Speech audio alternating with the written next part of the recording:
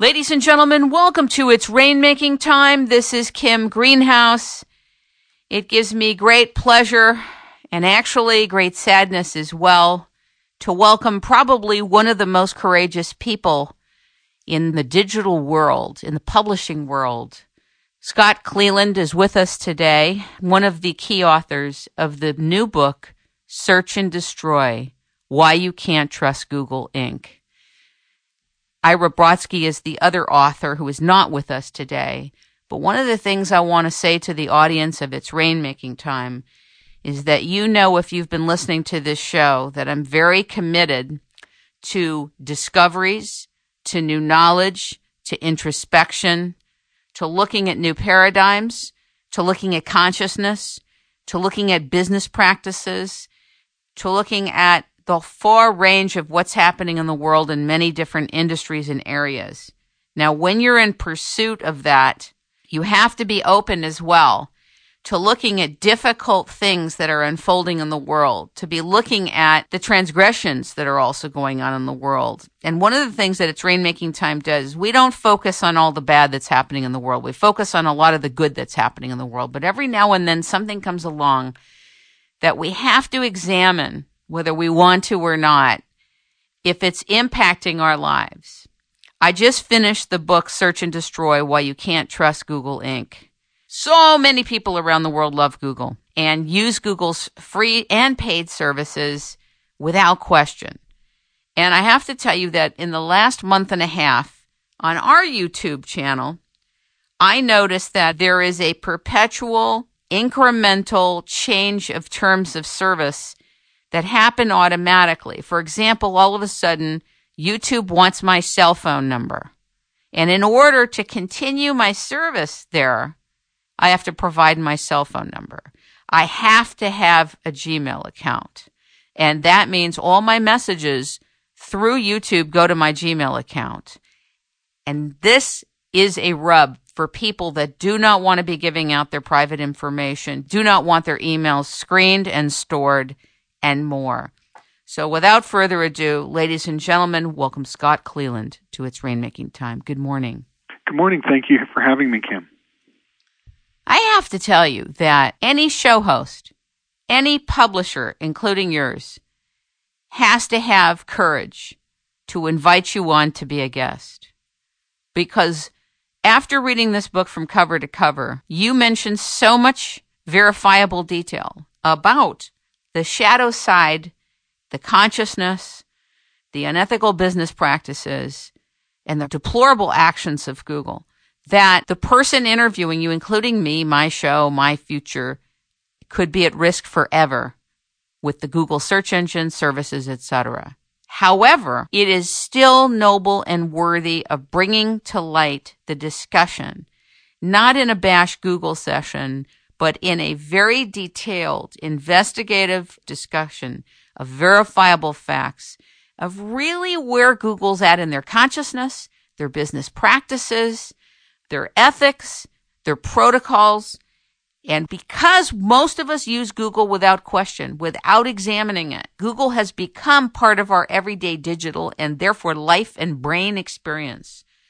We have to question whether to feed this engine anymore, and if so, how much.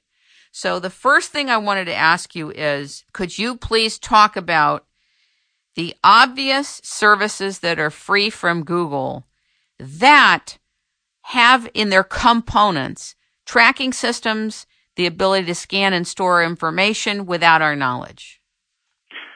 Well, the one that is obvious, that's most obvious, is search, and people are aware of that one. Probably the biggest one is their ad serving that they don't know, because Google can track you wherever you go on the web because of ad serving through DoubleClick. Because as people go to another website and they have to wait that half second or a second or two for ads to appear, that's ad serving, and Google is sending some of those ads. And so wherever you go, even if you didn't use Google Search or any other Google product, once you get there, they know you're there and they are recording what you're doing when you're there. You mean even if you don't click the ad? No, they know you arrived. How? On that website, because they know because you were sending a signal to them, and they want to serve a relevant ad to you. And so implicitly, they must know who you are that has come so that they can serve the quintessential Google relevant ad that is for you and only you. But how have I sent the signal? By arriving at that website. And by then the digital transaction occurs where they notify that somebody has come to this website and they want to monetize that visit, and Google's the main way to monetize the visit. And so that delay, as you're waiting for it to load, is that transaction where you're being identified and then they're sending you something.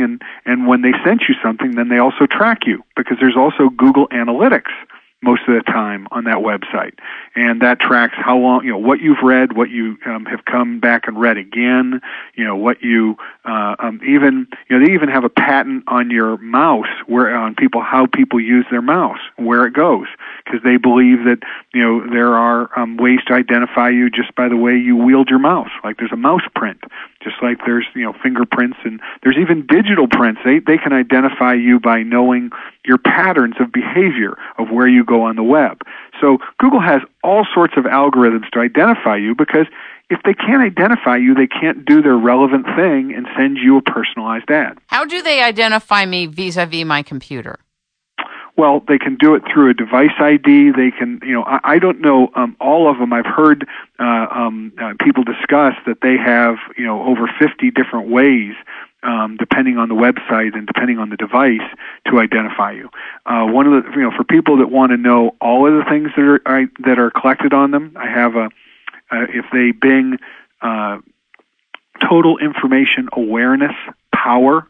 That goes to my blog, and then also you can get a one-pager, and that lists all of the ways that they can identify you. And it's, really, very, it's remarkable.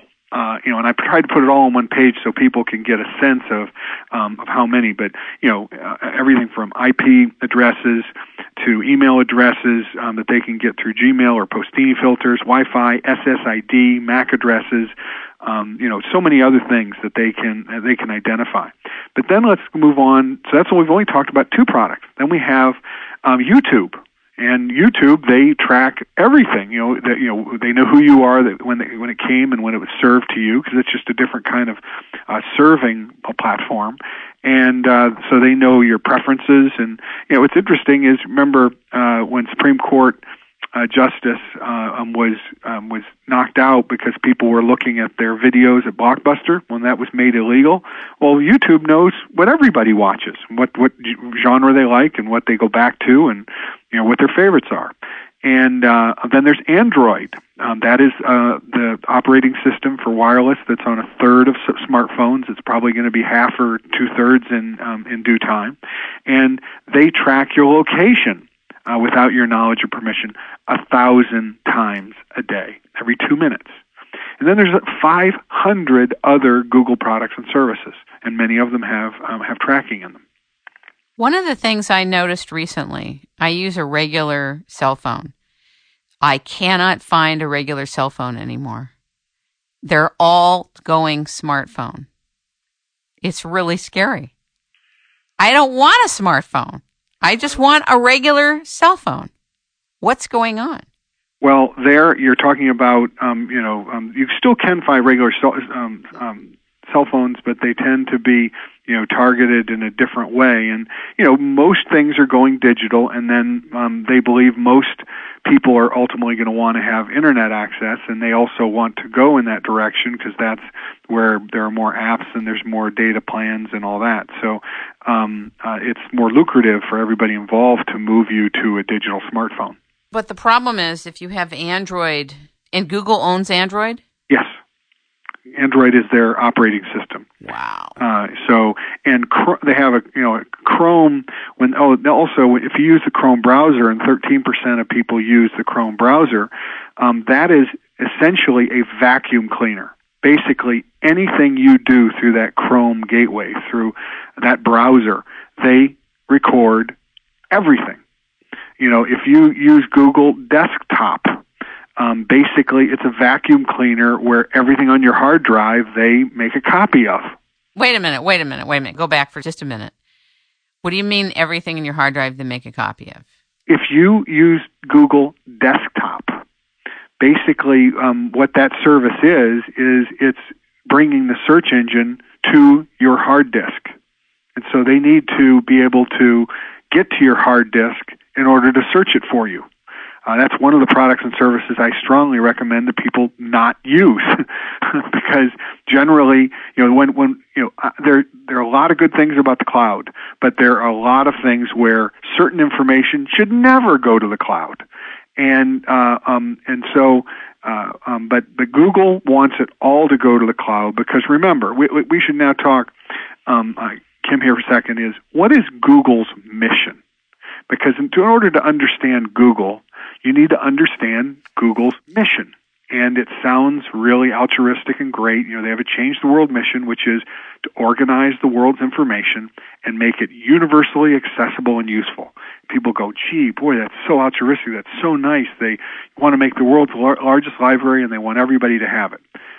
What the problem is there are two radical political values embedded in that mission that most all Americans abhor. And the first is that Google wants to organize all your private information, largely without your meaningful permission or knowledge, and make it accessible to a lot of people. And the second thing is they want to redistribute everyone's information property for free without permission or payment, and Google's the only one that can really monetize it. And so embedded in that mission is anti-privacy and anti-property rights, and also a monopolistic mission, because they're the only ones that really can then monetize it. And so think of Google as this massive, massive vacuum cleaner that wants to collect everything possible. It's hard to fathom how much data Google collects. I'll just try and put it in perspective for you. They make mirror copies of everything on the internet. Their bots do a few times a day. And Google themselves described it and said, from the beginning of time to the year 2003, there were supposedly 5 exabytes of information created. It's hard to imagine that, but it's all the information from beginning of time to 2003. And now Google copies that every 2 days, 5 exabytes in every 2 days. So it's an unfathomable amount of information they are collecting on everybody and storing on their servers. In 2006, I had a client who worked at JPL, and he told me that Google bought 1 million square feet on NASA's property to put their servers there. That was in 2006. Yep. No, and they have they have the world's largest supercomputer, and basically how they do it is it's really quite ingenious. Google does a tremendous amount of good and a tremendous amount of things that are positive and right. I'm just talking about the stuff they hide that people need to know about, the hidden costs, dangers, and risks. But they have data centers. We don't know how many, but probably dozens.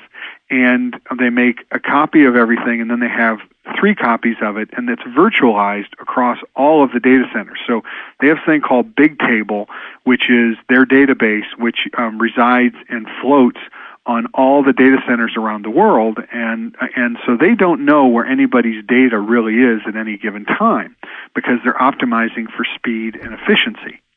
The problem I have with that is, from a security standpoint, their security by design is what I call too big not to fail. Because the old adage that we all know is, don't put all your eggs in one basket. Well, Google puts all of everyone's eggs all in one basket. So, any security firm, anybody in the classified section of the government will tell you that one of the best ways to protect yourself from a catastrophic breach is you compartmentalize information. So if someone does break your security, they only get a piece of it. They don't get the whole picture. Well, Google has designed their system that if you break in, you've got it all. And the Chinese in 2009 in December broke in and stole Google's entire password system. So it's basically going and saying, look, I know how you make all your locks and on your windows and doors, and I own you because I know your lock system. And they got in, and who knows, they could get access to virtually anything because it's all in there in one big table. Now, you said that Google uses Linux as their operating system. I thought Linux was supposed to be really good. Tell me why it's not an appropriate software environment for what Google's doing. Big thing is Google believes in open source, and there's a lot of people that believe in open source, and there's a lot of good things that come out of open source. The problem is, though, when you have basically you want to be the repository of storing all the world's information, you're basically saying we're going to be the Fort Knox of everybody's private information and property. And therefore you would think they would want, like Fort Knox, to protect it like Fort Knox. But remember, they really don't believe in privacy, and they don't really believe in property rights, and they really believe in fast universal access. So there's this huge conflict when it comes to their politics and their service, is that most people view security as like number one or number two to them ultimately. And for Google, security just isn't, it's a conflicting priority. What they want is they want all the world's information available to everybody, and they want it to be done lightning fast. And security is a bummer. Security is a drag. It's a drain. It's a buzzkill for Google. Now they have to do a good bit of it, but they do security half-hearted. You were recommending that they have enterprise-level security. What would that look like? It would just be tremendously more robust. It would require, but Google's not going to do that because, it wants to make it free and easy. And so once again, there's that conflict, that inherent conflict of they have collected everybody's information, and because it's so much and so intimate, the information they collect, that intimate information puts us all at danger. So I should step to a side and talk about why that's dangerous for all that to be information being collected. I was just going to ask you about that, and also the misunderstanding that free is good. There's this confusion for people that when you get something free, it's good. Free comes at a price, but we can talk about that after you finish. Well, let me segue, because that's a good question, is that my big beef with Google is they have misrepresented their business. They misrepresent that they work for users. They don't work for users. Users are the product that they sell to advertisers and publishers. So they have this inherent conflict there. And so they misrepresent on privacy too, that they're real concerned about privacy. Well, what they're all about collecting everything they can on you so that they can have the most relevant ads served to you. So they know what you want, what you think, what you believe, what you read, what you watch, what you intend to do. They know you better, Kim, than you know yourself, because they track you 24/7, 365, and they never forget. Now, let's also talk about all the creepy ways, and creepy I use is the term that Google's CEO often uses about whether or not they're crossing the creepy line. But they push the creepy line in privacy in every way. They track all your online movements and physical movements, largely without your knowledge or meaningful permission. They've eavesdropped on you through Wi-Fi. They read your email, even if you don't use Gmail. They photograph your house. They want your face print. They want your voice print. They even want to be your wallet. And so that now leads me to what's the big deal with that? Well, that information can fall into the wrong hands. And it already has. There's 4 categories of wrong hands, and it's fallen into all of them. First is a rogue Google employee. We know there was a Google engineer that was stalking teenagers. It can fall into the hands of hackers. We know the Chinese have hacked in from the front page of the Washington Post and the New York Times.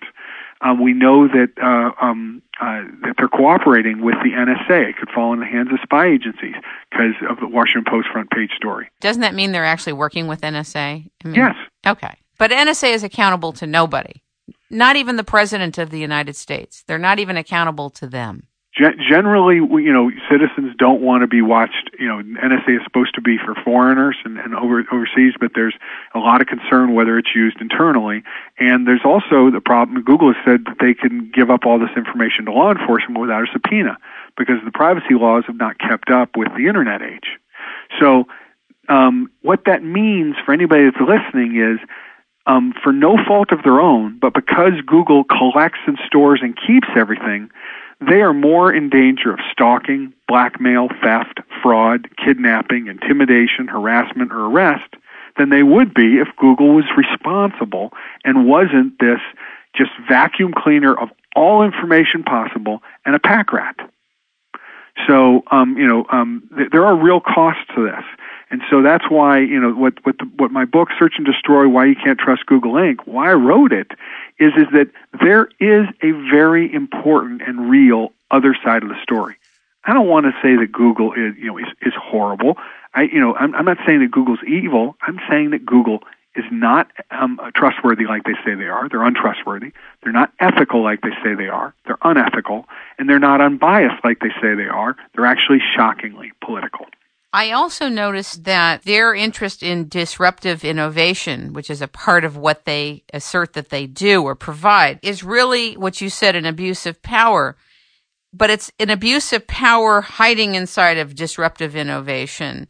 I can't believe the number of companies that are suing Google. Now, I understand that from Google's perspective, it's simply like sour grapes. They're just people that are upset and companies that are upset because they're not in Google's position, because Google's powerful and huge. But the number of cases that you cited in the book for patent infringement, for stealing outright products and services, for intellectual property theft, for stamping on other people's copyrights was alarming and is alarming. Well, I'm glad you saw that, because that was one of my favorite chapters, the property chapter, basically what's yours is Google's, and why I thought I had a real important book, because I knew the privacy stuff was going to creep people out and was a really important story to tell. But the property story was one that no one had really connected the dots. And when you read that chapter, you realize here is a history of a company who just doesn't believe in property rights for others. But it's a classic thing about how unethical Google is they don't follow the golden rule. They abuse everyone else's property rights while they jealously guard their own. Give a couple examples. Just go to their website and look at their code of ethics. And their code of ethics is there's one line about we need to respect other people's property rights, and there's whole sections about what the Google's employees' responsibilities are to protect their own property rights. And we know that they file patents and they have trade secrets, and they jealously guard. I mean, remember, they're also the company that says everybody should be open and transparent, and yet their core business is as secret as any top secret thing. They even have a new system called Google X, which is their top secret area. I don't begrudge a company that wants to have secrets.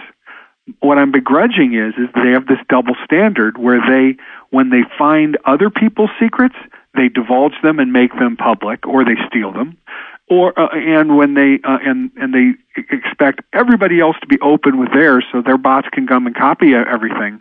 But when it comes to them, no, they're a huge wall, this dark black box. No one knows what goes on in that search engine. No one knows what goes on in their auction system. There's no accountability or oversight. And look, we know when there's a lot of power and there's no oversight, we know human nature, we know history, it will be abused. Talk about the auction system. I thought that was very depressing. A lot of people were excited about their auction system. Talk about why it isn't really a proper auction system. Well, a great question. An auction, a public auction, means that you have people bidding and the highest bid wins. And they, just like almost everything Google does, there's an element of truth to what they do. But just like when you testify before a court, they tell you to say, please tell the truth, the whole truth, and nothing but the truth. Well, Google is very, very clever, and they're very lawyered, and so they often say the truth, but they omit the whole truth and nothing but the truth. And that's how they're extremely deceptive. Like, we should talk a little, they represent that they work for users when users' privacy is the product they sell to advertisers. They claim their search engine is unbiased, yet they rank their own products number one. They claim to be, not evil, yet they disregard people, property, and the truth. Can we go back to that one question briefly? Please. I just want to make sure that the listeners understand the issue with the auctions, because auctions are exciting, and I just want you to explain that part. Yeah, and I apologize. I lost my train of thought there. That's all right. On the auctions. So what they do is it isn't. Let's take the two of us as an example. Okay. if you and I are bidding on beach ball in order to win the auction, but you bring 1 million listeners and I bring 100 listeners, okay? The auction is who can deliver the most clicks to Google, okay? So the auction algorithm is a optimization function for Google's revenue. So if I bid on beach ball $100 a click, and I have 100 listeners, then I have $10,000 that I'm potentially willing to spend. If you have say 1 million and you're willing to spend $10 a click, and those are real high numbers, you would then be offering them 10 million potentially. So the auction is basically a way for them to get whoever would like to use their services, and then it goes to the one that can maximize their revenues. Now that is not a problem if it was fully disclosed and if it was transparent and if they didn't call it an auction. But once again, they misrepresent their business. They're saying it's an auction, meaning the highest bidder went. Well, the highest bidder, I would have bid a lot more than you have for beach ball, but I wouldn't get it because I didn't bring as many potential people that might click on it. So it's all about the distribution amounts. It's not about the highest bidder. It's rigged. Now, it's rigged. I use the word rigged because that's a loaded word, because they aren't transparent and they aren't fairly representing what it is. If they said this is our bidding algorithm, which maximizes, who generates the most revenues, so that whoever wins it, we can share the most revenue.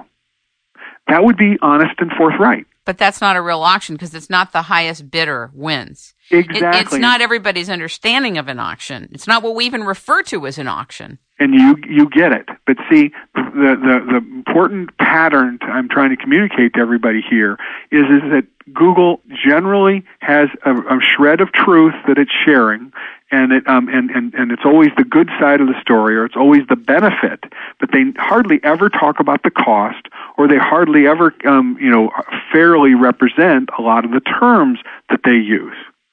And so the auction is a perfect example, and it's a complete black box. They also, when it's a black box and there's no accountability, they can do abusive things.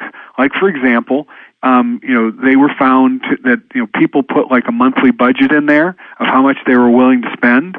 Well, Google just change the algorithm so that it could be spent up quickly. And then they go back to the client and say, your account's been spent, you need to add more money. And they go, well, wait a minute, how did that happen? I didn't agree to having you, send me to all those different places and have, be obligated for that. And so there's this, the way it's all set up is it's like printing money. And since no one's overseeing it, there's huge incentive for abuse. Other things other areas to abuse is they, like free information and free, they like pirated information. They don't encourage, property rights. Well, they actually, the Wall Street Journal said this, they were promoting freedownload.com and they would let people buy, piracy or pirated content is their keyword in order to use the auction to promote, copyright infringement. Now, Google's being investigated now, according to widespread press reports, for a criminal probe for promoting rogue pharmacy sales. Those are those, websites where you see that are selling steroids or selling Viagra or other things, and they aren't a legitimate pharmacy. And Google was warned many years for this behavior, and now finally the Department of Justice and the Federal Drug Administration are cracking down, and Google has reportedly put away $500 million for a corporate criminal fine, which would make it the third largest criminal corporate fine in history. Obviously, after reading your book, between what they're doing in the publishing industry with books, their book project, the maps, the Android operating system, the Gmail accounts, getting into truth prediction, fact-checking, Google Instant, AdWords, Google Maps, it's a monopoly. I mean, it is a monopoly. Come on, is it or isn't it? It's absolutely a monopoly, and it is a monopoly like none we have ever seen before. Because, and I think it was the Intel, chairman that had this insight, is that Microsoft monopolized all of tech on the PC and on software on the PC. That was a big monopoly, a very powerful monopoly, and they got brought to heel by U.S. antitrust enforcement and EU antitrust enforcement. What the Intel chairman saw is Google not only has that, where it monopolizes its horizontal kind of market, but it then is verticalizing into others. And so it is literally, you need to think of it, it's a monopoly that is going in 360-degree directions. Virtually everybody out there is a potential victim or competitor to Google. They are the most ambitious company and monopoly we have ever known. The better analogy is not just a monopoly. They want to be the company town for the world economy. Now, remember, a company town is, it's like a mining town where they own the apartments, they own the store, they own the gas station, they owned the place where you got clothes. So basically, anybody that worked for the company had to pay the company to do anything they wanted to do. Well, that's what Google is achieving, and they're achieving it with just frightening speed. That, if people ask me, kind of what scares you about Google, it is the lightning speed with which they are achieving their nefarious goals, which is dominating and monopolizing new markets. And law enforcement and the public and others, like me, would be stunned how fast it could happen, and they don't appreciate it. And Google's just snickering all the way, saying, "We know we can lock this up before anybody catches us." Why are they permitted to be in so many areas as a monopoly? Why are they not interacted with like Bill Gates and Microsoft had to be interacted with? Why aren't several aspects of their endeavors stopped immediately? Well, let's talk about the good news. The good news is they're being investigated on antitrust on 3 continents, and that they have had a record 5 antitrust sanctions in the last 30 months alone. So law enforcement is beginning to focus on this. Second thing you need to understand is that Hal Varian is Google's chief economist. He wrote the book along with one of the key people of antitrust, who just happens to be in the DOJ antitrust division now, Carl Shapiro.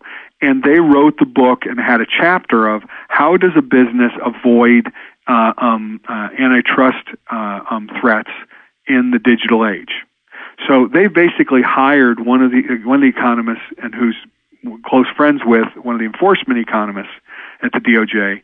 So they have for 10 years done their business to avoid antitrust. But it's like anything. It's skirting the law. They know how to represent themselves so as to appear not to be violating antitrust. The biggest thing is, they keep on saying you need to always be focused on the users, because antitrust concerns, they want to make sure that users and the consumer are ultimately the beneficiary. So that's why you hear Google ad nauseum say, we only work for users. We only care for users. Well, they make their $30 billion in monopoly profits and of revenues and have 93.8% of the profits in search advertising in the United States, because they dominate that marketplace, just totally dominate it. So are you saying they have somebody from inside the Department of Justice working for them? That's not what I'm saying. I misunderstood that part. What I'm saying is that they have been extremely clever in portraying what they do in an innocent way. And they have done it from the very beginning. They know what they're doing. They know they're dominating, but they say, look, we're always working for users, and everything we do is innovative. Because in antitrust, there's a reticence to enforce antitrust laws if there's innovation going on.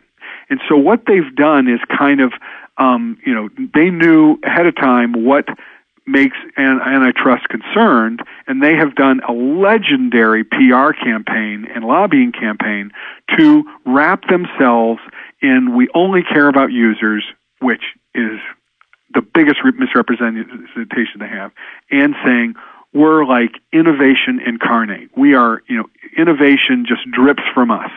and therefore you shouldn't investigate us or sanction us, because if you sanction us, then you're going to keep innovation from the world. So I call it goobris. Their hubris is, it deserves its own word. Their goobris is they can innovate better than the rest of the world combined, and therefore they should be able to monopolize.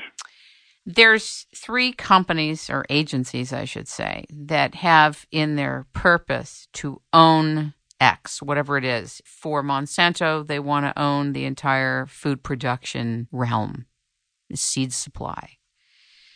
And there are other agencies, and I'm not saying it is Raytheon, but Raytheon-like, that want to own the weather by 2050 or 2020. So whenever you have an organization that says they want to own the blank, you know that it's going to be a far-reaching, very invasive takeover mission to own and control everything related to the thing that they're saying they want to own. And Google's mission is to organize the world's information. Yeah. It is the ambition in that is what you remember from the end of the book. It is a frightening ambition. It is. I had to learn the word megalomania for this book. I mean, Google's founders are megalomaniacs. They believe, they see themselves at the center of the world's universe. Let's talk a little bit about Google Books Library Project, because this flies in the face of everything related to copyright and the entire publishing industry. It potentiates the degutting of the whole thing. Talk about it. Well, one of the most offensive things that Google has done, in my view, is that they've copied 15 million books and counting without permission of the authors and publishers. Being an author myself, I certainly don't want them copying my book and, making it available to other people without permission. But in Google's mind, they believe that they are ethical and that they have noble goals, and therefore anything they do by definition is ethical and noble. And even though other people say, "Excuse me, that's against the law," "Excuse me, that violates the Constitution," they look at it and say, "But it's good. How can anybody be against making all the world's knowledge available to everyone?" And what you had the United States government, you had the French government, you had the German government, you have all the publisher associations, all the author associations, you have songwriters, all these people that create content and have to have their content paid for to make a living, opposing this Google Book settlement. And so they started copying all these books, and if they were truly noble and ethical, why do they do it so secretively? And they don't let people see how they're doing it or whatever. And they're just doing it secretively. How do you know that? Because there's articles about that we know around the periphery that tell us about this. When people want to see where they're copying them and how it works, they shut it down and they won't let them. Because they know they're doing something wrong, and they know they're continuing to do it, but they believe they know better. I mean, the Google Book settlement and their reaction and their persistence, even in opposition to the Department of Justice that opposed them twice, the U.S. Register of Copyrights, who oversees copyrights, opposed them on copyright law firmly, and a federal district court rejected the Google Book settlement because it would give Google a monopoly, and it would allow them to have benefits from all this mass copyright infringement. And so, yet Google still believes it is doing what is good for society, and they're unrepentant. And that just shows you they don't believe in other people's property rights. They think that books should just be available to anybody, and anybody that understands property rights, and that's most of America, knows that if you don't have any property rights and you can't earn money on what you produce, you're not going to have much incentive to produce anymore. So what they're doing with books is very insidious for the future of incentive to create quality content. I just don't understand how they could make copies of other people's books without permission and make it available to people. I don't get it. That is Google's way. Look at what they did with YouTube. Before, I must give credit, but Google Video, before YouTube came along, they actually checked for copyright before they uploaded the videos. And then they decided, YouTube's taking off, and they had a big debate internally, and we know from the Viacom court case, the undisputed facts, that there were people internally that says, look, we shouldn't buy YouTube. They're 80% pirated content. Or, that's a video grokster. And anybody that remembers their Supreme Court history, it was a 9-0 vote in the Supreme Court to shut down Grokster as a mass infringement vehicle. So Google knew what they were buying when they bought YouTube for $1.65 billion when it had virtually no revenues. They were buying something that was a mass infringement site like Grokster, and they wanted to develop traffic. And once again, as a monopoly, they achieved that because they have now, by far the dominant internet video site. YouTube, it's bigger, 10 times bigger than anybody else. Let's talk a little bit about Skyhook Wireless. I think this is a very important example. I'm glad you've asked about Skyhook because that's one of the more recent ones, and one that I personally think when I read them, I blogged about them and tried to give Skyhook Wireless a lot of attention because that was probably the most thuggish anti-competitive behavior that I've seen that Google's done. Usually Google has a little bit more velvet glove and usually does what it does badly behind the scenes so people can't witness it. Well, but power corrupts and absolute power corrupts, and so arrogance gets worse as you get more powerful. And what they did, to let people know what Skyhook does, Skyhook invented a location technology where what they did is they went around and found out where all the Wi-Fi signals were in the world, and they tens of millions of miles of roads they drove around and recorded, because if you know where Wi-Fi signals are, because when you drive by, and they only collected just the beacon, meaning the location of those Wi-Fi. They didn't invade privacy. They did it in a very non-invasive, very responsible way. And if you then have a map of those signals, then you can, if somebody's walking around and their device picks up one of those Wi-Fi signals or multiple ones, through Skyhook's patented algorithm and invention, they then have a way to locate people so that you can do location services. Well, Google saw that, and they want to dominate maps, and they did Google Earth and they did Google Maps, and they do everything they can to promote those to make them the dominant service. They saw Skyhook as a threat, and so they not only allegedly stole their patents and their trade secrets from having worked with Skyhook, so they could learn what they would do and then go off and do it themselves, but they actually reached out to supposedly Motorola and Samsung and said, look, if you use Skyhook services on your handsets, we won't use you with Android. So that is an overt, thuggish, monopolistic behavior, if it is proven in court, where they basically forced Motorola and Samsung to break contracts with Skyhook because they wanted to dominate that marketplace. Are you telling me Skyhook had contracts with Motorola and Samsung and they were just canceled? They were canceled, and that's what the court case that Skyhook has sued Google over. And if what they allege is true, and I believe it is, because there would be great risk if they were to allege something like this with false information. That's real serious. So, it put the business, put them out of business, and you can do jail time if you perjure yourself on key facts.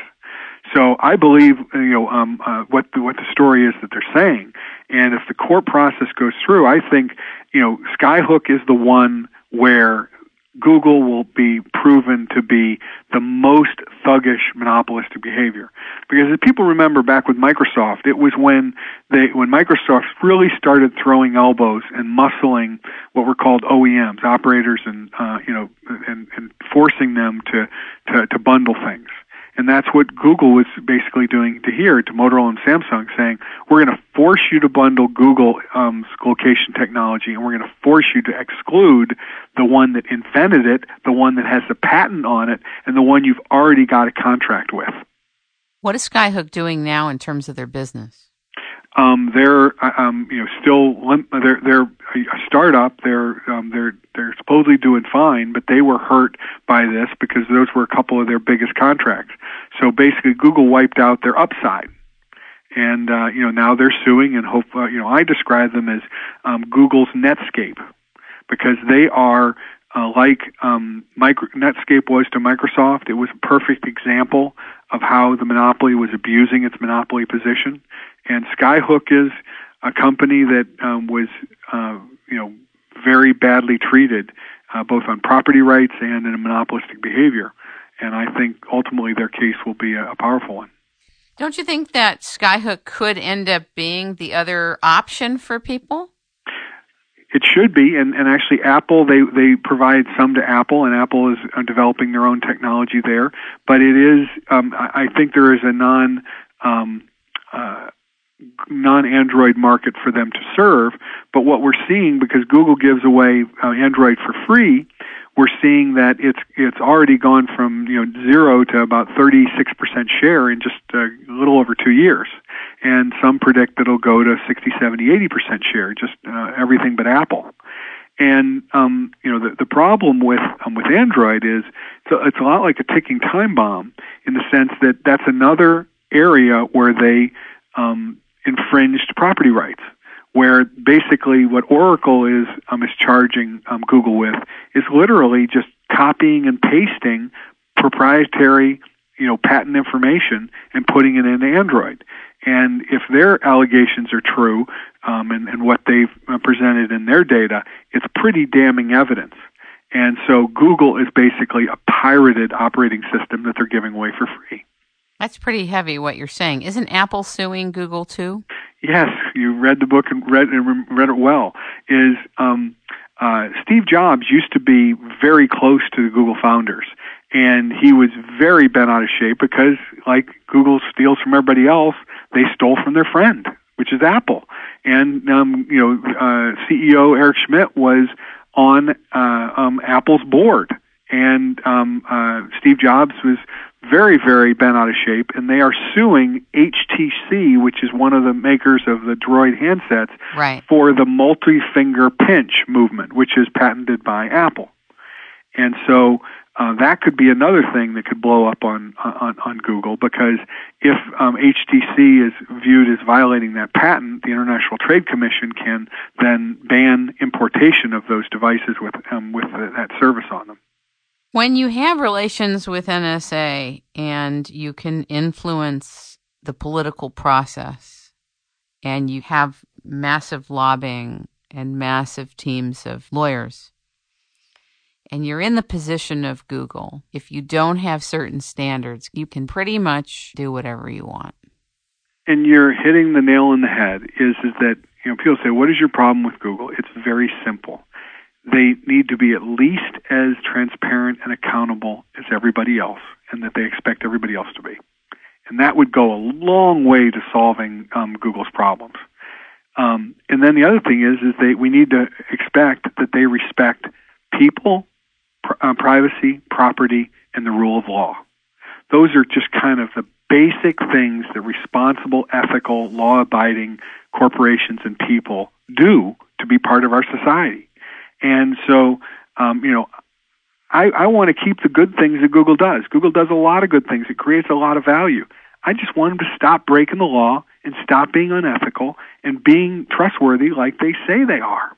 This would require, at least from what's inside your book and the detail that's there that you say is verifiable, it would require a whole new paradigm and new business practices. It would. Because, first and foremost, it would require them to admit that they don't work for users, at least financially, that virtually all of their revenues come from, $30 billion, come from advertisers. Think about, how we have a realtor, and that it's illegal for a realtor that is representing the seller not to disclose that. Well, it's the same thing. Google, if a lot of my concerns would go away on this point if they fairly represented who they were. If they just said, "Look, we've got this great search engine, but let's be clear, we don't work for you. We financially work for the people that that pay for the search engine," and then at least people could, users would be armed with the truth and fair representation. And fair representation really works. A smart consumer. I'm a free marketeer. I don't want heavy regulation. But the thing is they need heavy law enforcement because they just don't respect the rule of law or property rights or people. Can we talk about Bill Gross? Not to add insult to injury, but I had no idea where advertising search really came from. I thought it was very informative. Talk a little bit about Bill Gross, and is it Overture? Yeah, it's GoTo that was then changed to Overture, and this guy is the original genius of what we know now as Google AdWords and AdSense. So the whole auction idea for keywords was not Google's. I mean, Google gets credit for having, Larry Page invented PageRank, which is using links to best organize information. Huge genius innovation. And then Sergey Brin, the other co-founder, deserves huge credit for being a brilliant, one of the greatest genius in math for the Internet in order how to scale the Internet. However, for 3 years, they had no business, and they really weren't caring about building a business. And then Bill Gross came along, who had a business that was, auctioning keywords and monetizing web traffic. And he went to kind of see if he could work with them, but he did it, obviously confidentially, and then he didn't hear from them, and then all of a sudden Google was discovered to not only be, replicating their patented service and stealing his trade secrets, but they also then did it to steal Bill Gross's main number one client, which was AOL, which started Google on its way. So when you read the book, you will see a very consistent pattern that Google takes other people's property as its own and makes a lot of money from it. And then it basically says, beat us in court if you can. Now, because they wanted to go public, in 2004, Google decided to settle. And it cost them $250 million in stock paid to Bill Gross and GoTo, which was then owned by Yahoo, to go away. And I would argue that it would cost them a whole lot more if they weren't owned by Yahoo, because Yahoo's founder was very good friends with the Yahoo founders. The Google founders. So here's a man who really deserves to be in history remembered as the person who figured out and invented Google's keyword auction, but it'll always be rewritten by Google historians as Google having invented this. They didn't invent it; they stole the idea from Bill Gross and Overture. Did they steal the idea or the already created application? I'm not clear. Well, I believe they stole the trade secret and violated the patent. How did they have access to the trade secret? I believe it was done, and we don't know all the details of this because it was obviously one of Google's reasons to settle this is they didn't want all the details to get out. But from our research, what we can tell is they certainly violated GoTo's property rights to the tune of that they felt they needed to pay $250 million to rectify it. That's not chump change. That would be one of the biggest patent payoffs in history. I know you have expressed very clearly your concern and the obvious issue with central planning and how central planning on a virtual level and structural level can turn into tyranny very quickly. Could you explain that to us? Sure. Really, so that we get it. So the analogy here is that I use is that Google is becoming like the former Soviet Union, and that's pretty provocative. So why do I say that? Well, what computer programming is it is a program that has a predetermined outcome. Let's remember, a computer does and algorithms, they take a program which is designed to, quantify or choose between certain outcomes. Google likes to say that, algorithms don't have any bias. They're just, they just produce whatever, people most want that's relevant for that. The thing is any program has bias from its creators. And so what Google is doing is it is trying to design algorithms for virtually everything that goes on online. And embedded in those algorithms are Google's biases of what outcomes they want, of what types of content they view as most valuable and should be found, of what services should be used and used most. So know that and artificial intelligence, which Google is big into, is the same thing. It is it's a plan of taking technology and saying these are the outcomes that we are trying to design into the technology. Now, the central part of it comes from Google's mission that wants to organize all the world's information. And they already have organized all the world's information, and they are not stopping and organizing anything new that comes up. And so what we're seeing is the greatest centralization of information in human history. The Alexandria Library 2,000 years ago is nothing compared to this. And because that was just one dimension of knowledge, where this is the dimension of almost every imaginable dimension of knowledge.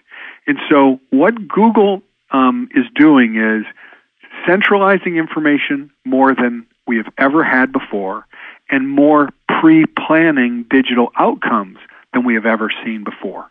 And when you put the two together, you're basically creating the opportunity for what the Soviet Union dreamed to be able to do, and that was centrally plan out the economy of who does what, what's needed, and whatever. And because Google tracks everything, they have this kind of virtual omniscience of knowing most everybody's supply and demand for most every good. And so they look at it and say, we think we can be, we're the smartest people on the earth, and we are ethical, and we are good, and we should be the ones that allocate everything to society so that we can reach nirvana.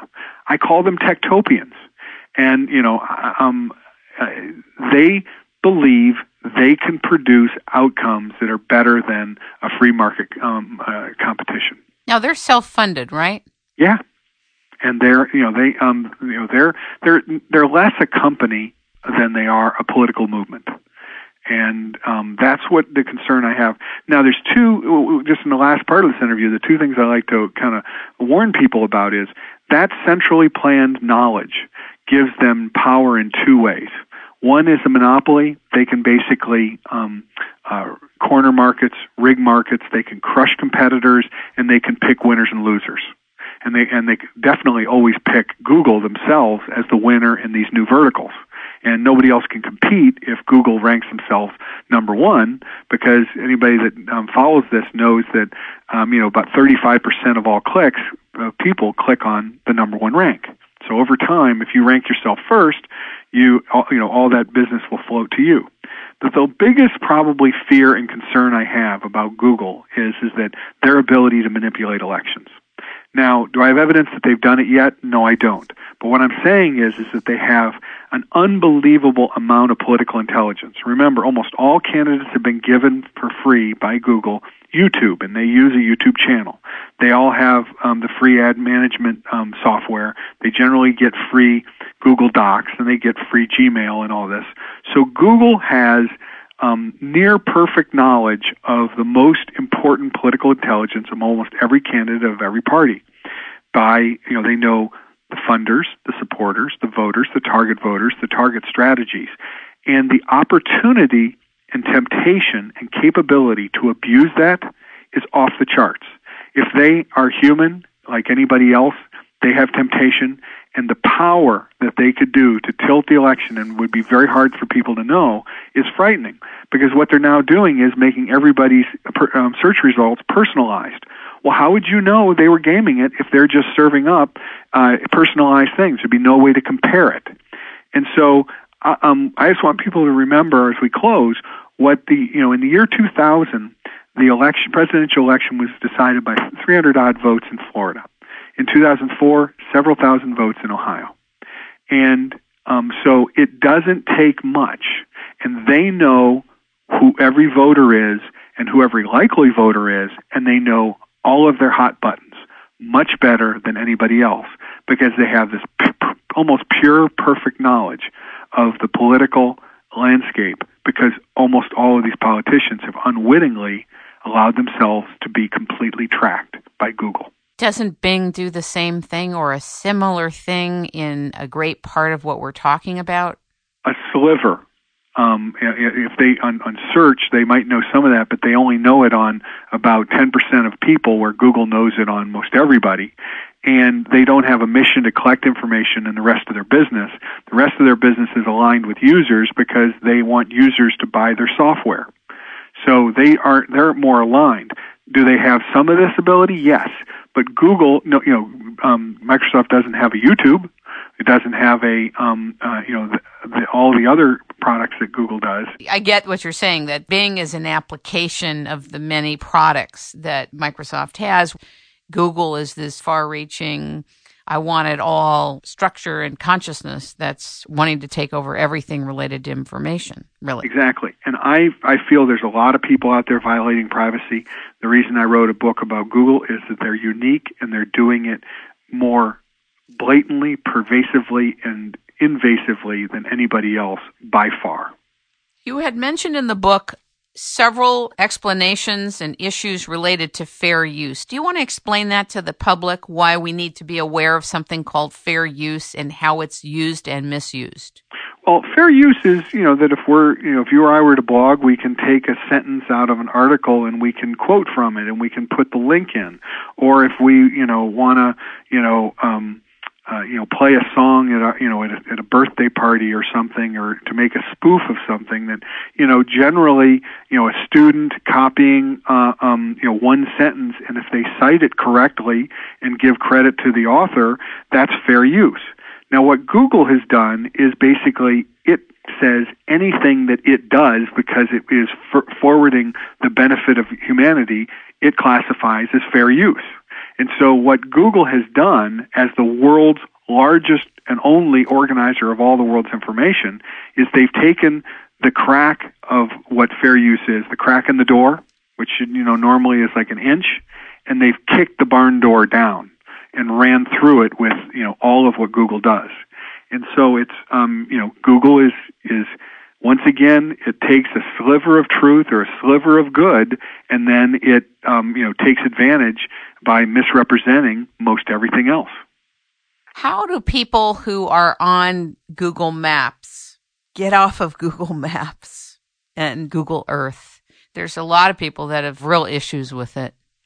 It's not easy. And, I don't have a good answer. That's one of the things that, kind of Google invents that they think it's a good idea. And, in Germany, they have a law where you can take your house down from that. But Google doesn't allow that here in the U.S. So they, once again, remember, they believe in radical transparency. And they believe that that information should be put out there.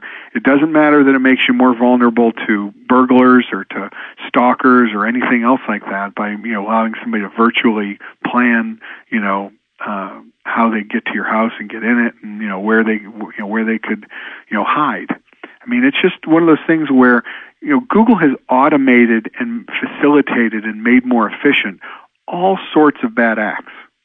And if they were more responsible about trying to prevent the bad in promoting the good, it would be a lot easier to forgive. But they have a very cavalier attitude to anything with privacy and security when you really look at what they do. Even though they say they talk the talk, they just don't walk the walk very well at all. And I wanted to ask you this question at the beginning, but we kind of got right in there, started running. But how did your concern move toward a deep-level investigation, transforming into this book? Once again, Google is unique. I've never seen anything like this. They are Big Brother Inc. I mean, I loved George Orwell's 1984. I am a big student of the former Soviet Union. I look at society and I see Google, if it isn't transparent or accountable, And if it isn't made to respect, like everybody else does, people, privacy, property, and the rule of law, basically basic, standard, good citizenship that any law-abiding person or company should follow. If they don't do that, we're in big trouble. All I'm saying is abide the law. I think you're saying more than abide by the law. I think you're also talking about being honorable and deserving the trust that it's asking us to imbue and to provide. Yes. That is because they have represented themselves with Don't Be Evil as the most ethical corporation out there, when it is probably the most unethical. And that's, once again, the deception that they have done. I mean, they serially trample on the golden rule, one of the most basic elements of ethics. They treat everybody the way that they would never want to be treated themselves. Before you have people on the board and advising you, you have to really know what they're doing, who they are, and what's being transmitted, because I think you can have people going back and forth as an interloper between companies, passing information. And so I think you do need to know people's political agenda. I think you do need to know more about what they're trying to accomplish. My concern is Google's very clear political radical values, which I've gone back to, is they believe in radical transparency over privacy, and they don't believe in property right the way that most people do. And that's the politics that I strongly and strenuously disagree with, because I think most all Americans know that if you don't have privacy, you don't have safety, security, or dignity, and you don't have individualism to have that part of that dimension of democracy. And if you don't have property rights, you don't have a free market, and if you don't have privacy and property, you're Google surf. I guess you're not worried about your page ranks on Google, are you? It would sell books if they messed with me. So I think they've decided that the best thing to do is to just bite their tongue and not give me any publicity. And lastly, the Wi-Fi or the Wi-Spy phenomenon. I know we talked about the Wi-Fi hotspots, and we talked about the fact that the Wi-Fis can pick up what people are doing, but what is Wi-Spy? Two aspects of Wi-Spy. The first was that they went around and eavesdropped on everybody's Wi-Fi communications. Unlike Skyhook, that was just capturing the beacon that says, yes, there's a Wi-Fi device there. What Google did is captured every signal that came out, including passwords, emails, and any other private information. So they vacuumed up whatever was there. And that led to investigations in over a dozen countries around the world, and really got people upset because they were doing it for over a period of 3 years in 30 countries and not telling anybody. And then now there's a Wi-Spy 2 scandal where people have learned that if you use Android, they are tracking your location without your permission or knowledge 1,000 times a day. That's every 2 minutes. However, we just found out also something about Apple. I'm an Apple user and lover, but we found out that Apple also tracks you. The iPhone tracks you too. Well, and that's where you need to put it in perspective, is that Apple did make a mistake. They came out front and said a mistake. They also made a very bold assertion that says, we don't track, we don't want to track, that's not our model.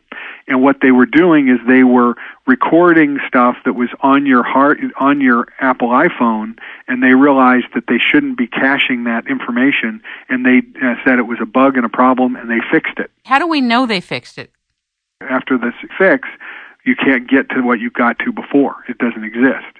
But the difference with Google is Google's explanation was, well, we can do this, and we're going to continue to do this. So, they had a completely different response.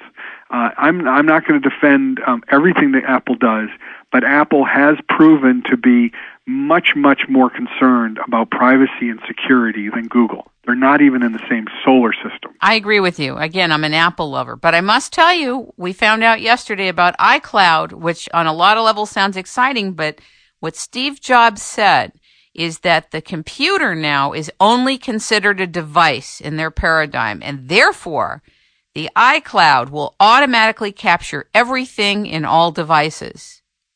And that is very disconcerting. next step. I know this is about Google, not about Apple, but there are developments that concern me as well there, even though they are a universe difference, a galaxy difference in their consciousness, their structure, their processes, and their protocols, but it concerns me on a different level there. Well, I agree, and I thank you, Kim, for this opportunity. This has been a super interview. Listen, Scott Cleland, it was a pleasure and such an illuminating book. Very disconcerting, but very illuminating. Search and Destroy, Why You Can't Trust Google, Inc. You're very courageous, Scott. Thank you for being on the show, and thank you for sharing with us things we have to begin considering to have a whole new decision process about what we're going to feed from now into the future. Thank you so much. Yes, and if I can just tell people, they can find it at searchanddestroybook.com or at Amazon or on Apple iBook or Barnes & Noble on the Nook. So you can get a hard copy or the online version. Thank you, Scott Cleland. Thank you so much.